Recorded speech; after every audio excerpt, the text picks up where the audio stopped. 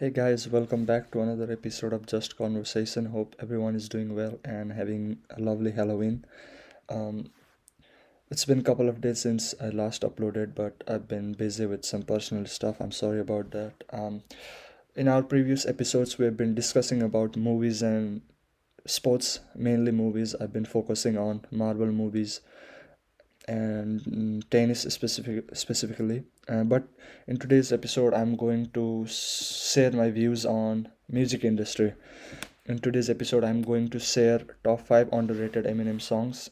Eminem, I think if you have never heard of him, you might be living under the rock. Eminem is one of the greatest rapper of all time, and the rapper with the most uh, music sales in the world. He's been in the music industry for the past 25 years. He has had a tremendous success in the music industry, from his own music to inspiring other musicians to bringing on new artists like 50 Cent, Z Unit, and so on. It's always been a pleasure for me personally to listen to his new music, but since recovery, he has not had great success. Although there are a couple of albums that I really enjoyed: Marshall Mathers LP2, Music to Be Murdered By, Kamikaze. I think these are phenomenal albums, but the reviews from critics has been mixed bag. But the craftsmanship of Eminem should never be doubted. He is one of the greatest rhymer of all time. He rhymes word that does not even rhyme. It sounds stupid to say, but it is true. But in today's episode, I'm going to share my top five underrated Eminem song. There, I think his most popular song, "Lose Yourself," "Till I Collapse," "Stan," "Rap God," and "Love the Way You Lie" are one of the most popular song among music lovers, and those record got a heavy promotion from radios as well, and they were a massive success in the music industry. But I've listed five songs that I think are very underrated, and I'll share my opinion on why. The first song I have here is "Bad Guy" from Master Mather LP2.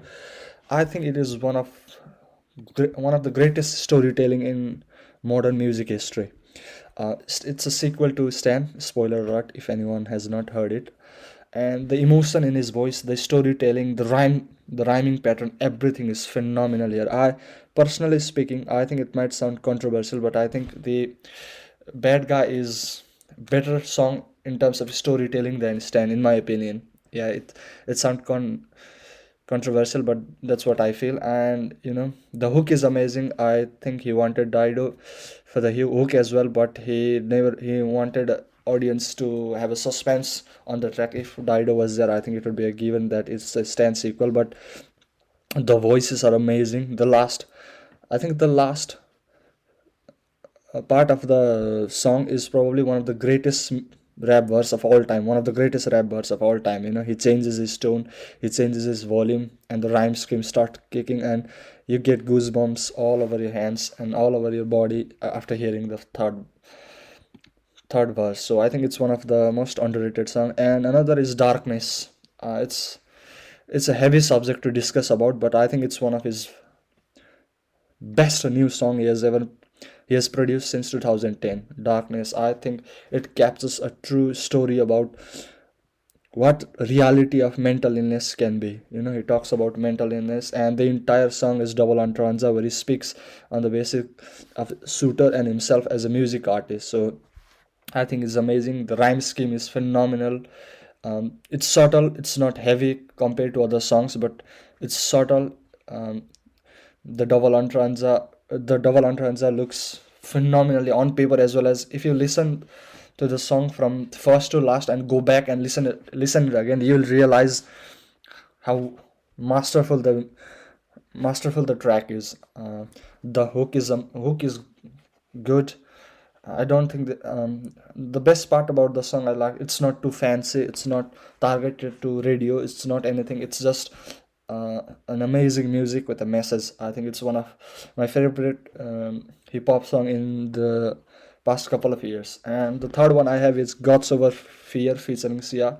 This, I don't know why this song is very close to my heart. It's inspiring, it's motivating, And Sia does an amazing voice in this song as well. Yeah, God's Above Here, it's one of my favorite song. I keep listening this song every day when I feel like, my body tells me something not to do or tells me to give up, and this is the song, this is my go through song when I am on those phases. And another song, Going Through Changes, it's from Recovery and it's from 2010. It's such an emotional song, you hear bits by bits and you hear the story building up, and when you are at the end of the song, you realize what an amazing storytelling this is. He talks about his daughter, he talks about his addiction.